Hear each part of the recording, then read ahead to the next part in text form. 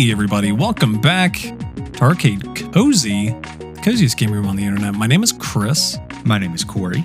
And we're coming at you just at an odd, just fit into our schedules. I really didn't know how to phrase that, but yeah, Corey, we got a lot going on. We're squeezing this in just in the tightest space possible. Yeah, this will probably be one of those where sorry listeners, but we're going to get in, talk, and then get out. And might not be a lot of fluff this week. This might be the only fluff you get. But sometimes you need just those really efficient episodes. You need it just to give you the business and then to hop on right out there. Plus, I mean, Zelda comes out this week. You're going to be hearing all about Zelda stuff for the next few weeks, I'm sure. Few years, maybe. So maybe so. So yeah, you'll get plenty. Don't worry. Yeah. But Corey, how are you doing? Doing well. Got back from my sister-in-law's wedding yesterday. It was a phenomenal time. Small wedding, but tons of fun. She had me recording most of the wedding on a Super 8 camera. Ooh, love that. Yeah, it was a lot of fun. I really enjoyed it. Now I need to get one. So. Yeah, I love that. I love that style. I mean, I know it's not one-to-one comparison, but for a while I've been looking at, because like my wife did photography for a while. Yeah. So we have DSLRs and stuff, but I've looked at getting some of those like you know how Fujifilm recently has had like a big resurgence where it's like people have like really been going for these specific models, and not even just them, but just like this specific type of, not analog, not film, but more the, more stripped down photography experience. I've looked at getting some of those because it's like, I've never been myself like super, super into photography. I like it a lot, but I just have never found that entry point. And I feel like getting into something like that where it's just like, it's the fun of it. It's the experience of it. I think, because like I can take good pictures with my phone, but I want the experience. I want that to, and I think that's where some of that interest and some of that style has come from over the last couple of years. Because people just want to, the product's good. They want the experience.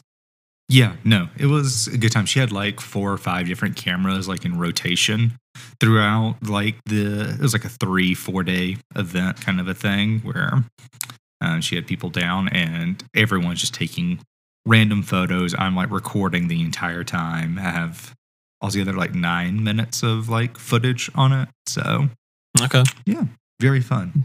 Nice, love it. How are you? I'm doing well. Been busy. Just weekend was full of house stuff, birthday party stuff. So, a lot of the usual, but we've been spending a lot of time kind of gearing up for the final leg of some of this contractor stuff with the house. Yeah. So once that's through, then it kicks up on our end, and then eventually we'll, yada, yada, yada, we'll be in a house. But yeah, we're very much in that kind of period right now. So it's a lot of preparation. It's a lot of that kind of stuff going on, but yeah. Against all odds, though, I've managed to play some games, Corey. Yeah, you have. You have. Better than me. Most of which will be a surprise to you. There were multiple times where I was like, I'm going to text Corey this. But then, like, the more that it kind of, like, the closer that it got to your wedding weekend and stuff, I was like, he's out of town. He's got stuff going on. And I'll just save it for the podcast. I'll surprise him with it instead of... I appreciate this. Instead of, like, sharing it along the way. But, yeah, Corey, let's jump in. Do you want me to start, or do you want to start?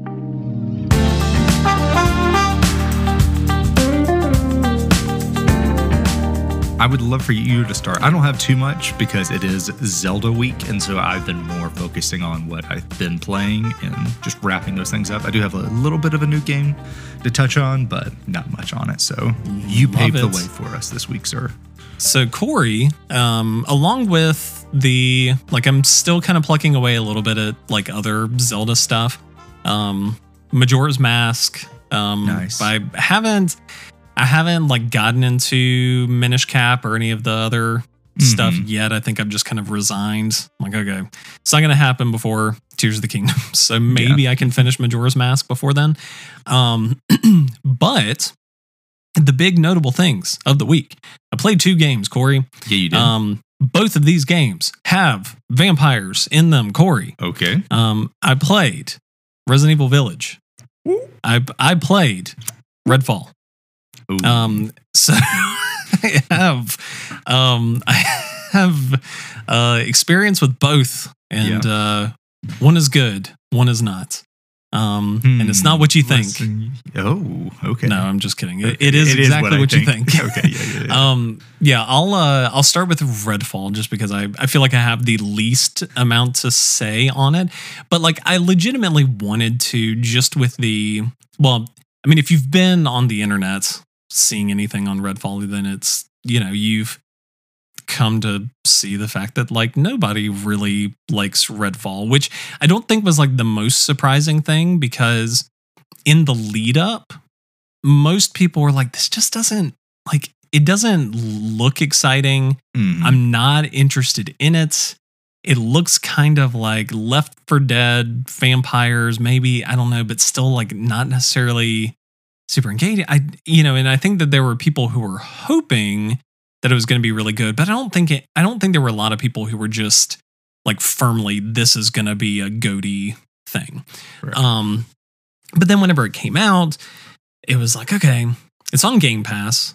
I want to have the experience, because it is also like, I've gone on record here. I'm a huge Arcane fan. This game was made by Arcane. Arcane, I have played, I guess at this point, every game that Arcane has like primarily developed since the original Dishonored, like 10 years ago. So that's like Dishonored, Dishonored 2, Dishonored Death of the Outsider, Prey, Deathloop. Played through them. This is Arcane. So Redfall was Arcane Austin. Arcane split up into 2 studios. They have Arcane Lyon and Arcane Austin. Arcane Lyon most recently did Deathloop. Yep. Arcane Austin prior to this did Prey. I imagine there's a little bit of crossover, but this was the team that headed up Prey. And Prey was very well received. I think it was a little bit more split in some cases, but it very much was like, it's developed to that cult status of no, like not enough people played this game. This was really good. More people should play it. Yeah. But yeah, Redfall came out. It is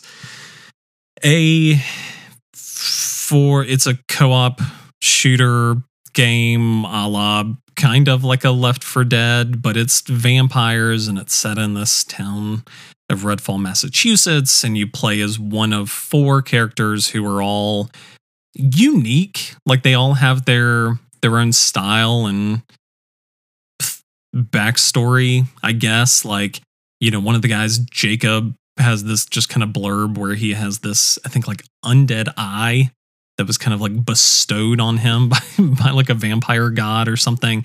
And he used to be like, he's part of this. Yeah, he's part of this like militia security group. And he has this weird like raven, like ghostly raven hanging out with him. One of the other ones I think is like a kind of like a vlogger, YouTuber, something.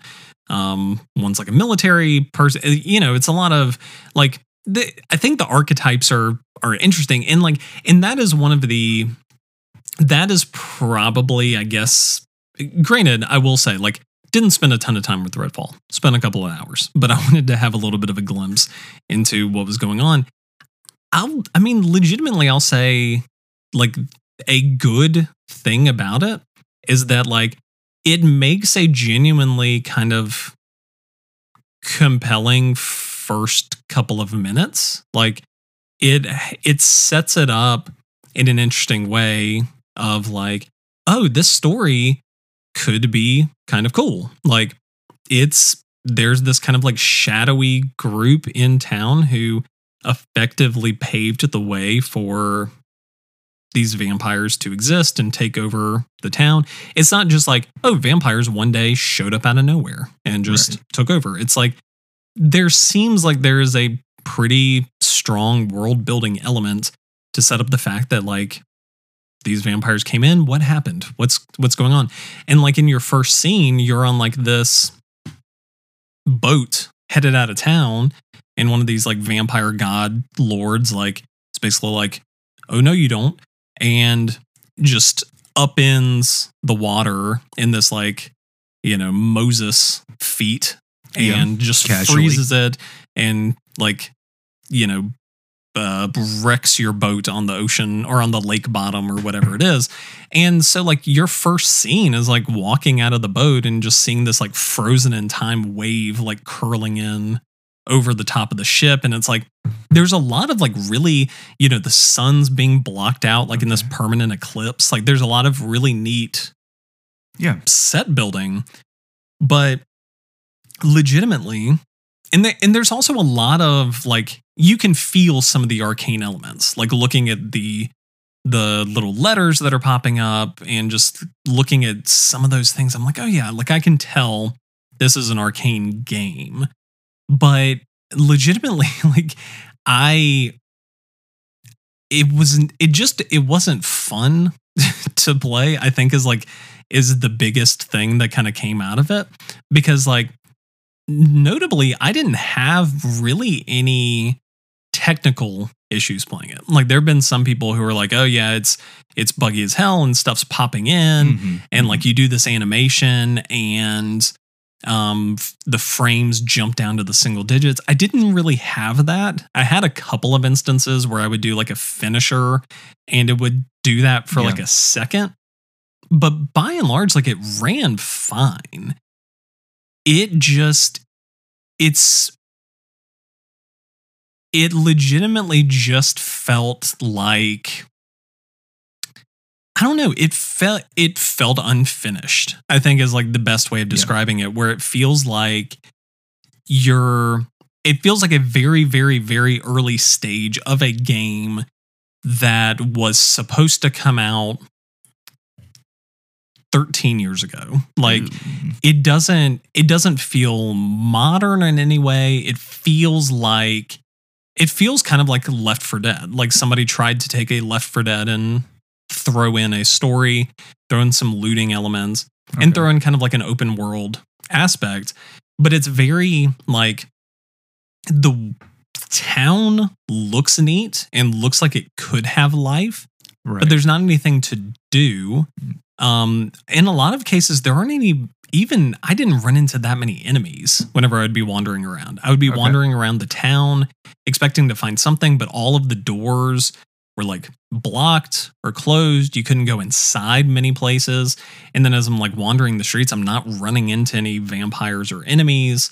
I'm not running into any people. I'm just wandering around and like, again, yeah, okay, here's this festival. Here's this thing. Like this stuff is cool to look at, but like, there's nothing to do. And then when something would pop up, like a vampire or somebody like that, the AI was really not great, where it would just be human enemies would just kind of like stand there and shoot at you occasionally.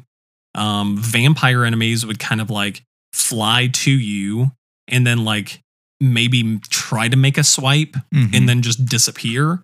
And then they would show up like 20 feet in front of you again and try and do the same move where they just fly to you and then like make a swipe and then disappear again. And it was like, there was nothing, I don't know that I got hit more than once or twice.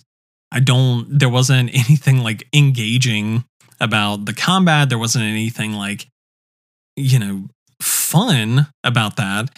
And it just felt like I was playing like a buddy almost was like, hey, I'm making a first person action game. Can you play test my like first version? Yeah. And that's what it felt like. Was it didn't feel like a game. It felt more just kind of like we are making the bones of a world. Can you just like tell us how it feels? And that was kind of like, and it's such a weird thing. Because like I know my experience with Arcane, I know that they are very capable of making very engaging worlds. I mean, you haven't even played a ton of Arcane games, but like you've played Deathloop, and Deathloop right from the get-go, like Deathloop has stuff. Like I wish it was more of certain things than other things, but like, you know, dialogue right from the gate, very engaging. The combat and AI, very engaging, very interesting. The world setup, very interesting. The everything in it, very dense, very full, very like teeming with life. And none of that is here. Like animations don't look good at all. Characterization is not there. It's just, it doesn't feel like it was finished. It doesn't feel like the game was supposed to be released in this state. It feels very much like it was steered a direction and then just kind of like yanked out of hands at the 11th hour to then just be put on shelves. And like, at least listening to the conversations, I mean, it's hard to know who to blame in that instance. Yeah. I would venture a guess at it being Bethesda over anybody else, just because I've heard, you know, there've been enough conversations about like, oh yeah, Bethesda wanted this type of game. Like, you know, Arcane was going to make this, but Bethesda wanted them to make this. So then that became this. Like that was the case with Deathloop, where we want kind of like a multiplayer kind of thing. And fortunately, like they took the approach where it was like, okay, let's make this game that has like this engaging multiplayer elements where like people can pop in and kind of be like this rival assassin. But that was kind of the direction that they led them in. And with this, I imagine it was that same kind of thing. Like, hey, we want this living game. We want a looter shooter. We want multiplayer. We want people to be engaged. We want to potentially, like, I don't know, the plans, maybe add in stuff future down the road. Like, we want this to be this game that's like, you know, Redfall. This world of Redfall is constantly evolving and growing. And that's what it feels to me, is it doesn't feel like, having played Arcane games, it doesn't feel like Arcane made this. Right. It feels almost kind of like an imposter made it, pretending to be Arcane, and I don't really know what happened. It is a weird thing, and it's also a strange thing, because it's like, you know, I understand it's easy to look at it and just be like, oh, well, you should have made Dishonored 3, or you should have made Prey 2, or whatever. And it's like, you know, Arcane thrives in this world building and making these new creative things. I don't want them to just do the same thing over and over again. But it's really just unsettling to see it in this state, and for it to be like, to look at it and think that anybody was okay with sending it out, because again, not necessarily broken, but it's like, it's not very fun. Yeah. You know, I mean, you go into like an abandoned house and it's like, oh, this is the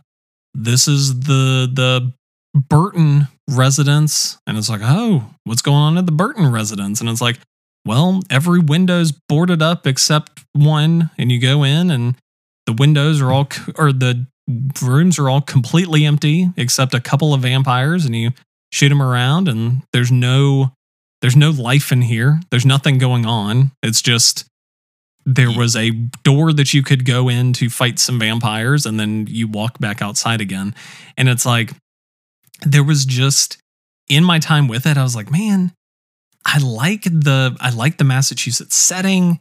I like the idea of this interesting vampire environment. It's like, I didn't walk away feeling like I took anything from the experience. I walked away and was just like, it's a game, I guess.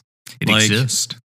It exists. Legitimately, like 360 era, I could have had fun with this with some friends. Yeah. Like, just kind of talking and going through and fighting something. I still don't really even know what the point was. Like, I don't really even know what I was doing or why.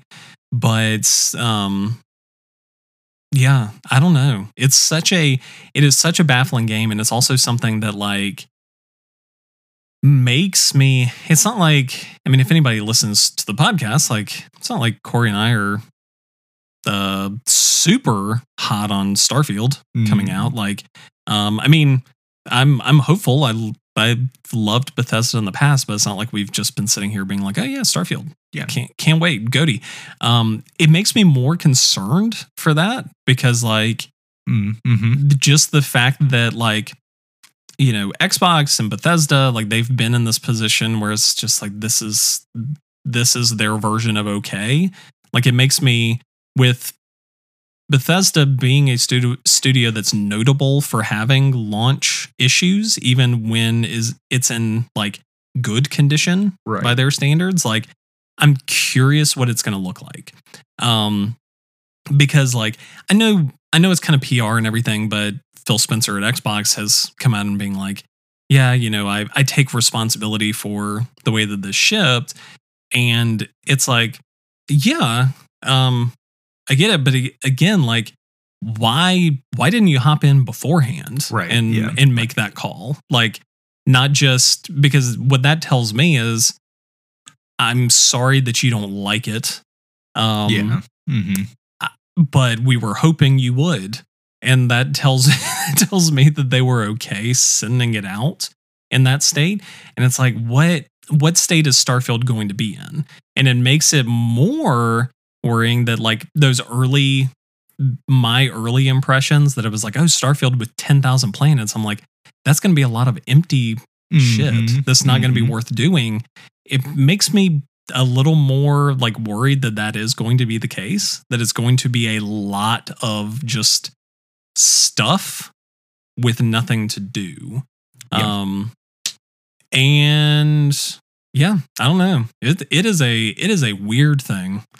Just whatever's happening with Xbox and this whole thing. I don't know.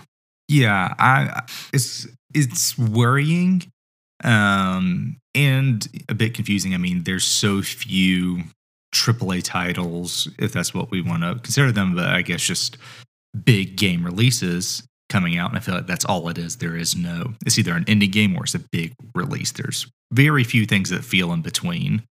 And Redfall kind of feels like one of those things that I guess could be in between, but it was one of Xbox's like prime like console titles to release this year. And you see that coming out and just marred with issues. No one really likes it. Like you said, it could have been a 360 game. And you see that. I think you see Jedi Survivor that has a lot more favorable reviews. A lot of people really like it, but also came with its fair share of issues and bugs. And I'm looking at the landscape. I'm like, okay, like what is our issue right now? What is going on? Why are we having a Cyberpunk? Why are we having Jedi Survivor, Redfall, all these different things? Why is it just more noticeable now? Because everyone can talk with each other. There's more expectation because everything's just like everyone's having these issues when before there wasn't as many. Like it was harder to get your voice out there or get like discussion of the issues out there with these game releases. Or is this just more of like a fundamental issue with the market and that these developers just don't have enough time to let these games cook in the oven to get all these issues out before release, you know? Yeah.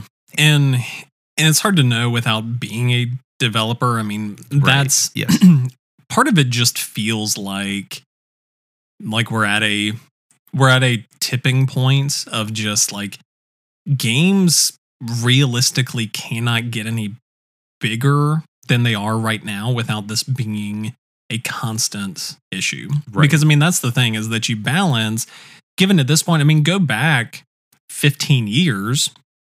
If you're playing a game on the Xbox 360 in like 2008, 2009, you're playing either a single player game that is very like traditional, like maybe it's big, maybe it's but it's a traditional single player game. Maybe they come out with some DLC, something a la like a Mass Effect, something like that.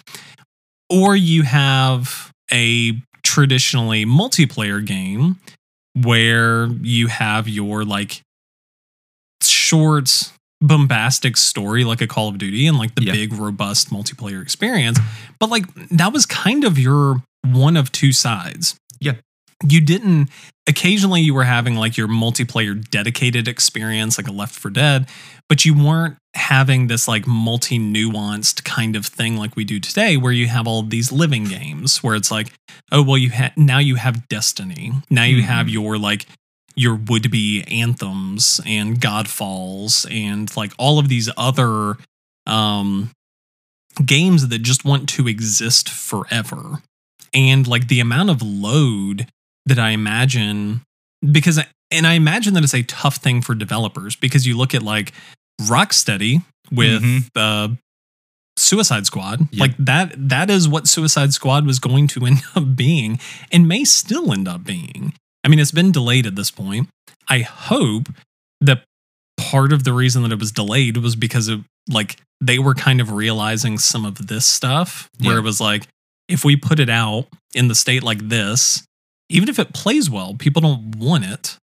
So what's the point? And I think that is the core thing, is like the business people, the publishers, they're looking at the money side of things. And they're like, okay, if we can make our big always on game where we can make people play these games long term, we can get people invested, then we can really rake in that money. And for developers, like it's a tall ask to be like, okay, I'm going to make as big a game as I would have before that would have just been a one-off experience, something that was cinematic, almost like watching a movie. But now I have to do it to where it's maintained forever. And I'm having to keep updating it. And we're having to keep doing these things. And it's not like they're, I mean, yeah, Jedi Survivor doesn't have, like, it has its own things, even though it's its own single player experience. But I say all that to say, like, I think there's just a lot of expectation on developers currently to make these big games in a way that wasn't expected of them potentially like 10, 15 years ago.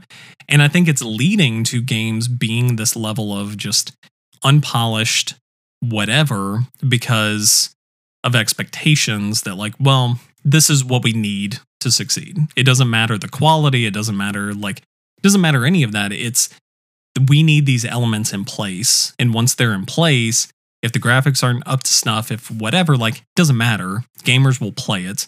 The numbers say that. So we need to put it out and make sure that like we're beating this Q2 target, whatever, so that we can, and I don't know. I mean, that maybe I'm giving too much credit to some developers in that state. Maybe I'm being too harsh on publishers. I don't know. But I mean, it is a thing where legitimately I think over the next like 5-10 years, I would be surprised if we don't start seeing more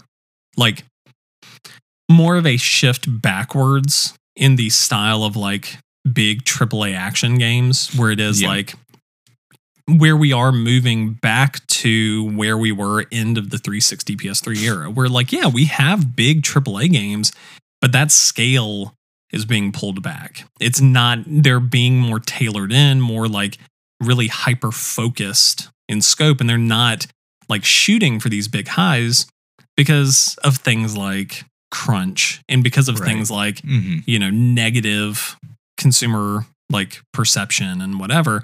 And maybe we don't. Maybe we just keep on going until we like burst into flames and the industry burns in on itself. But like, I mean, it is a thing where, thinking of myself, like I am consistently more excited for the like notable indie titles than I am like big AAA games, which was not where I was, way back whenever I was a teenager. When I was a teenager, it was like, I want the big games. I want the bombastic, whatever. I don't care about this Xbox Live Arcade, whatever. And it's like, now give me the fishing sim. Give me the, like, give me Dredge. Give me like a Stardew Valley something. Give me something that's just like honed in to an inch of its life to give me just like the best possible experience, where these developers are giving like free content away just because they love Like they love the work they're doing and they're trying to make the best version of it. And I cannot imagine developers not shifting more that direction over time, or else I think we are just going to lose a lot of respect for a lot of big developers, or just not see stuff from them very often, where it is going to be like your Arcanes and your Bethesdas and your Naughty Dogs potentially. I mean, Naughty Dog like hones it in again within the inch of its life, but they have their own issues with crunch and other things. And I don't know. It is such a weird thing. And it is a strange thing too, that it is so consistently, at least quality wise, it's so consistently an Xbox issue. And whereas Sony has stuff, but I mean, it'd be one thing if like I don't have concerns that Spider-Man 2 later this year is going to be this ass of an experience, which is saying something. The fact that like you can kind of expect that out of every Microsoft release, but not out of a Sony release, or I don't know. It's weird. It's weird, Corey. It's worrying, but it is what it is. Yeah. Yeah, the other, I mean, I said that wasn't going to take a while. That took like a half hour. The other thing that I have been playing, I played through all of Resident Evil Village, Corey. Yeah, you did. I beat it. You beat it. I started it, and then I finished it. Yes, it did. Yeah, it also has vampires. Yeah, it does. For part of it. Not for all of it. But yeah, I hopped into it and just like really got immersed in that. And like, yeah, Resident Evil Village. I mean, I have not, at this point in the last couple of months, I've played Resident Evil 2 for 7, 2 and 4 remake, 7, and now 8. And I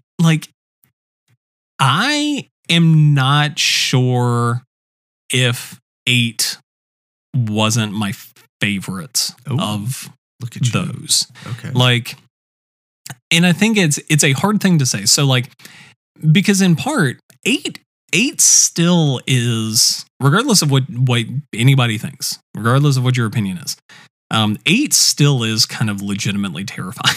Oh, okay. Yeah. Like I think it's the first person thing of it. Yeah.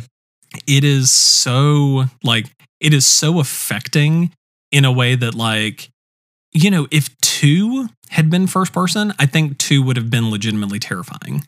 But 2, it has that level of separation to it. And it's really interesting, like watching Resident Evil, because like, had I played Resident Evil 7 when it first came out, before 8 came out, I would have been legitimately worried that was the direction that they were going. That it was going to be because Resident Evil 7 doesn't really feel like Resident Evil. It has moments, but by and large, it feels like, okay, we're rebooting the series and we're going in a completely different direction. And Resident Evil 8 feels like they pull that back. Like it feels, there are a lot of moments they feel like Resident Evil 4. It's probably the most action-y of all of them. Like, toward the end, especially. They really want to lean in on giving you as much firepower as possible and making you like really feel powerful. But there is a level of influence that I think they have drawn on from like survival horror games that have come out over the last decade, with games like Amnesia and things like that, where they are legitimately just, you are powerless and you're at the whims of what is happening around you. Like even in Village, they embrace that in place. And it feels like Village does a tremendous job at being like, okay, we're still a Resident Evil game, so we're pulling you back in.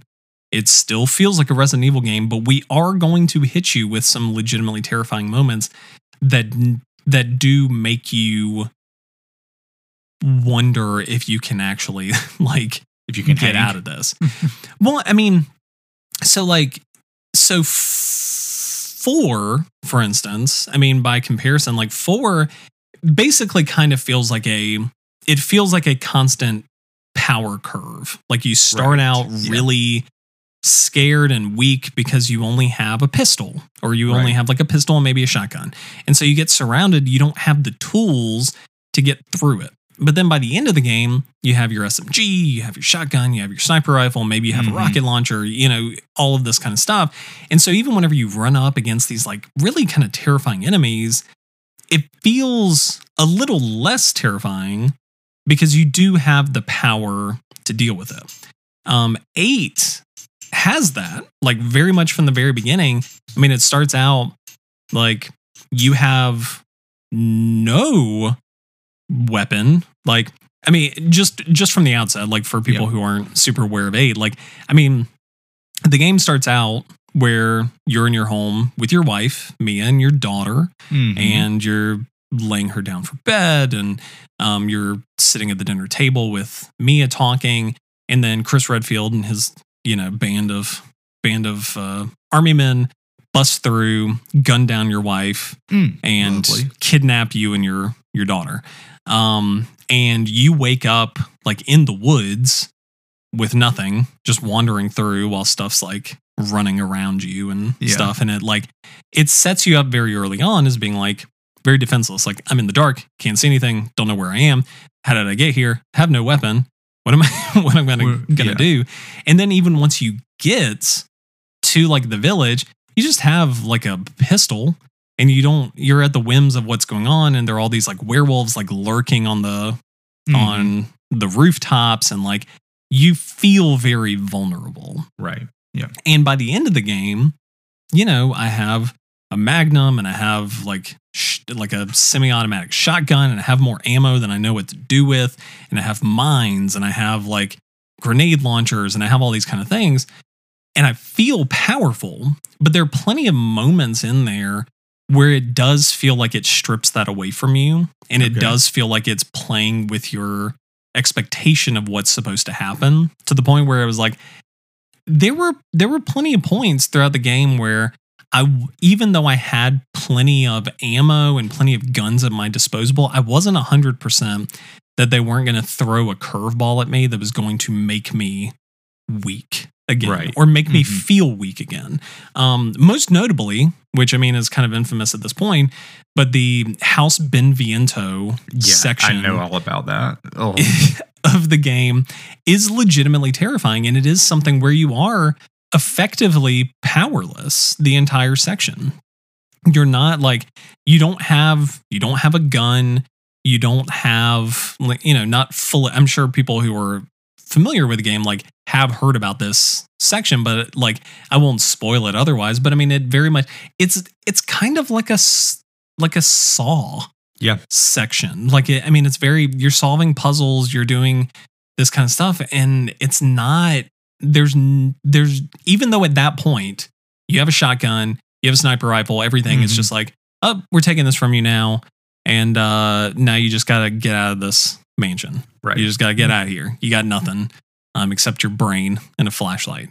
And like stuff like that was legitimately terrifying. Like stuff like that. And there were moments even when when I had guns and whatever, like there's stuff in the castle that's terrifying, and there's stuff in like, there's a factory area later that's also terrifying, like in portions and stuff. And it's like they balance it really well, to the point where like for someone like me who is like horror averse, I was going through and I was like, man, this is still unsettling, but it was much more fun and much more engaging than 7 ever was in that regard. Like 7 was just kind of like gross and terrifying throughout. This felt very fun and felt very like engaging throughout. Plus, I think it has probably, some people may disagree, but like I feel like it has the best story of the ones that I've played, because like it is a direct continuation of 7. Okay. And there's a primer at the start that will kind of like brief you on what happened in 7. But it is very much, it's not like Resident Evil 2 to 3 or whatever, where it's just kind of like, oh, these happen to be happening at the same time. Like, this is directly like right after 7. The stuff that is happening is directly related to what happened in Resident Evil 7. So it's very much a continuation. You're very much engaged in that, but it was like, I was very interested in just certain arcs of things. I was very interested in the mythology of things. I was very interested in like, how did Lady Dimitrescu and her daughters, like, why are there effectively vampires in this castle? Right. Why are there lichens? Like, why is there this giant fish man? Why is this guy basically Magneto? Like, what are these things? Like, why is this stuff happening? And I was very engaged in a way that, like, again, played Resident Evil 4 Remake very recently, very much enjoyed it, much more so than I did the original Resident Evil 4. But like, Resident Evil 4's story largely is nonsense. It's just camp the whole time. Right. There's not really much to kind of go off of. And with this, like, even if something doesn't make sense or it's too like way out of left field, whatever, like, it's really engaging and it really like pulls you in. And I'm very interested to see like what happens next. Like, I'm interested in seeing what happens going forward. And I'm interested in seeing like the connections to these characters and like more from Ethan's daughter and his wife and, you know, Chris Redfield's connection and just all of these different kind of things. And seeing how it just kind of progresses from there. This whole, so I don't know, like I have had a blast with it. I played through it rapid pace, played a little bit of Mercenaries mode, like game feels great to play. It kind of like the only weird thing, and I think it's just something as I'm getting older, it did make me a little bit motion sick. Like at the first start of it, like they had this weird like camera bob thing that I had to turn off because it was making me feel a little weird. But like game looks beautiful. Game was a lot of fun. Had just a lot of great stuff in it, and the village super neat too. Like just a lot of being able to explore around that, look at different things, like solve these different puzzles, and just kind of like exist in this place just felt super cool. Nice. So yeah, I'm excited for Resident Evil 9 whenever that happens. I think the rumors have been it's going to be like taking place in the American West with like American mythology. Ooh. So like Wendigos and goat men and like that kind of like that kind of thing, which sounds sufficiently terrifying. Yes.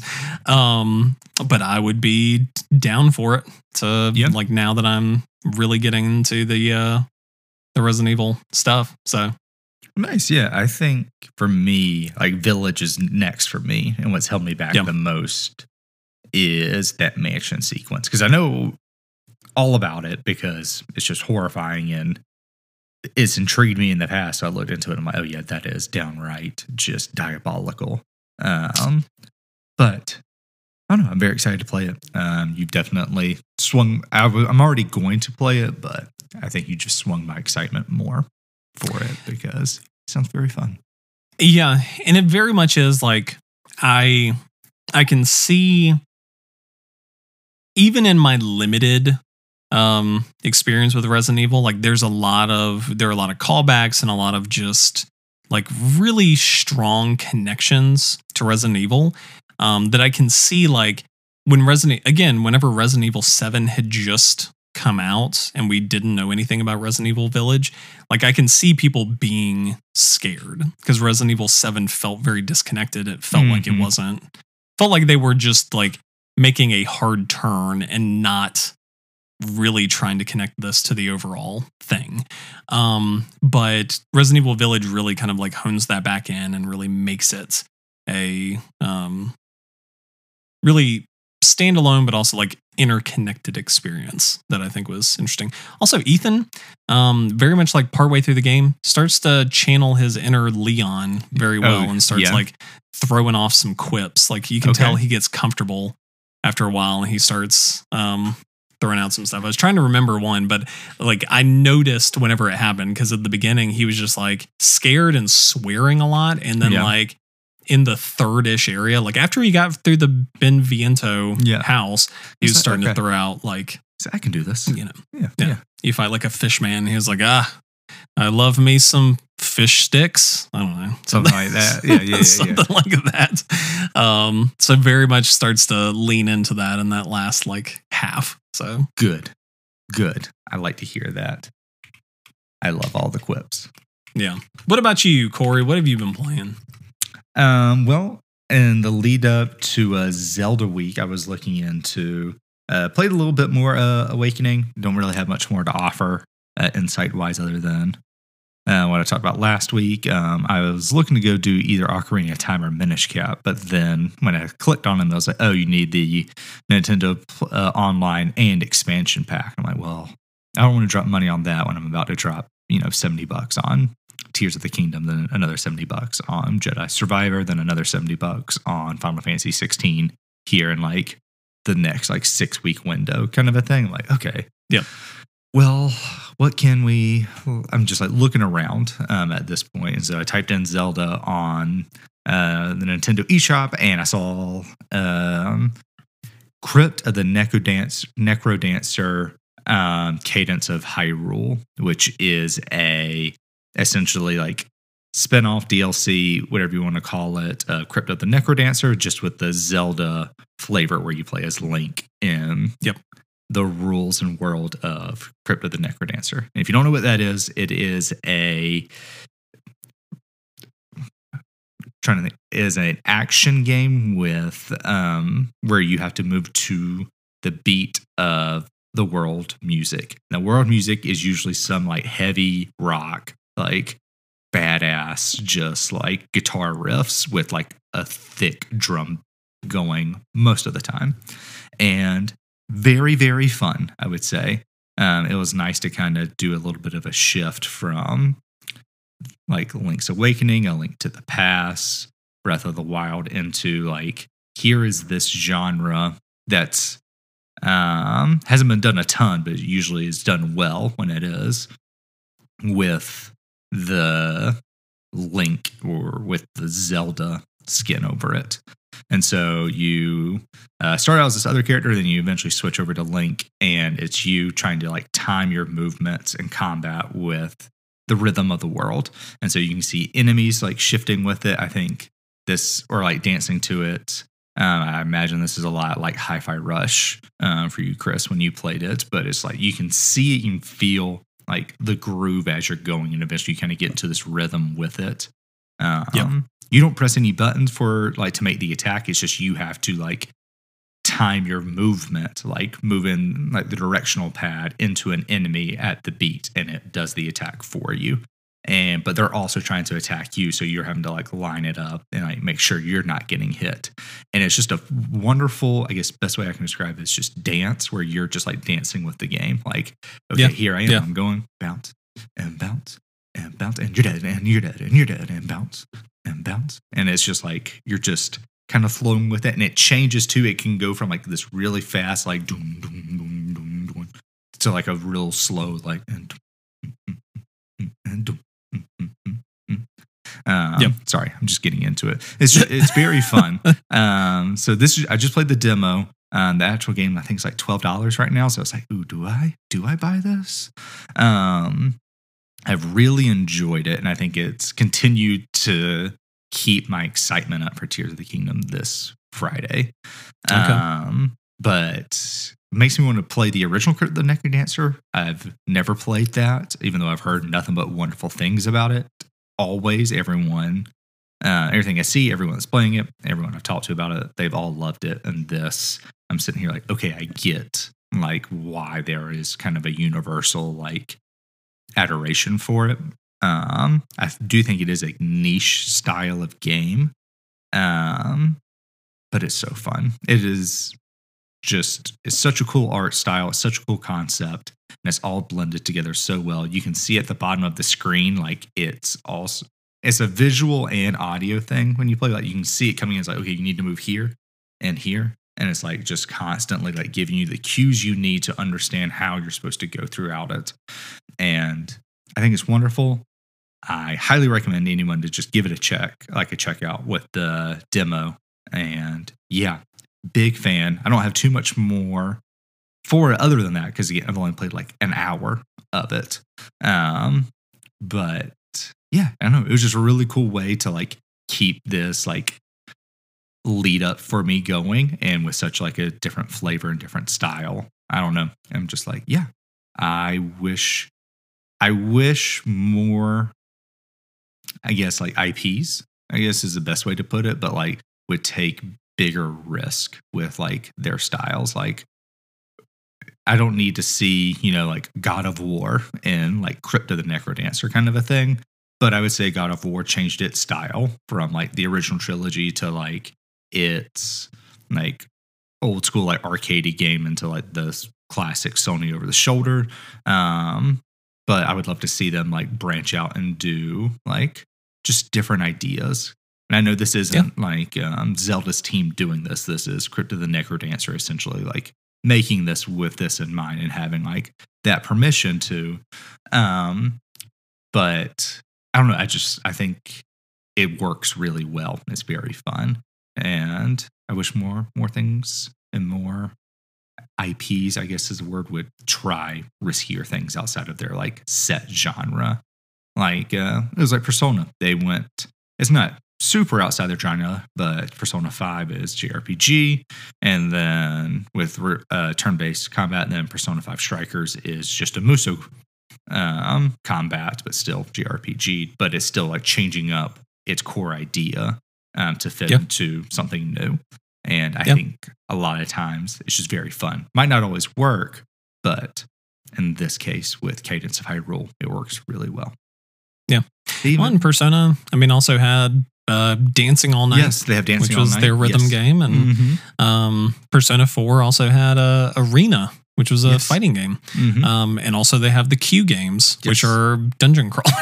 Yeah. So, like, those are great examples of, I think, when studios take a bit of a risk with their, I don't want to say cookie cutter, but like their wheelhouse, and like, let's try something new, try something different. And those are scenarios where it's worked well.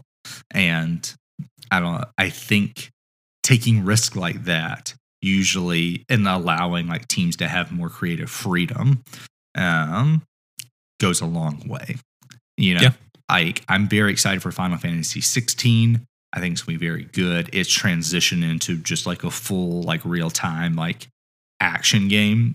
Feels like par for the course for how the series has gone for its last, I would say, 3 entries leading up to this. It's like, okay, yeah, this doesn't feel, it's going to be new, quote unquote, but it's just more of a final product of what they've been doing kind of a thing. It isn't pushing the boundaries of like what they've done in the past before, or like stepping out of that and trying something completely new. It's no, we've been working our way here, and this is just going to be like our newest version of this idea. It's nothing like bold, I would say. At least it doesn't seem that way. And while, again, this isn't a direct game made by the Zelda team, it is like it's Hyrule, it's Link, there's Zelda, and you're in the thick of it, and it's just a new way to play. I think it's very fun, and it's very, very good. Yeah, it's made by developer called Brace Yourself Games, who made Crypt of the Necrodancer and Cadence of Hyrule, and maybe not most notably, but are coming out with Rift of the Necrodancer this year. Ooh. Corey, not sure if you're familiar with that, but no, it is I think it like blends a lot of things, but like the core rhythm combat, it looks like is kind of a variation of the like old Guitar Hero, like stuff coming down like a board in front of you, which again is also cool. Like the fact that they're not even just doing the same thing over and over, but they're doing like new cool Mm-hmm. rhythm game stuff. Like that's the thing. I'm glad. I loved Guitar Hero and Rock Band and stuff whenever those were out, but realistically, would I? Well, I say would I get a new Guitar Hero if it came out? I would. Yes, you would. Probably. Yeah. Probably. But like, I'm just glad that like rhythm games still are existing in like a cool way. Yeah. Because like, yeah, Hi-Fi Rush whipped ass. Like loved the aesthetic of that, loved the tone of that. There are plenty of rhythm games I never played, like Rhythm Heaven and some of those other ones that we like that I just kind of missed out on, but would love to go back and see. But the fact that, yeah, I mean, like Crypt of the Necrodancer or Rift of the Necrodancer or any of these things, like that they're existing and thriving and doing really well. Like, you know, again, more depends on which one it is, but like I'm more excited to see games like this that are experimental and like variations of things that we know than just like another open world, you know, bloat fest of something I don't want to play and that is mainly just super buggy. Yeah. So yeah, more of it. We want it.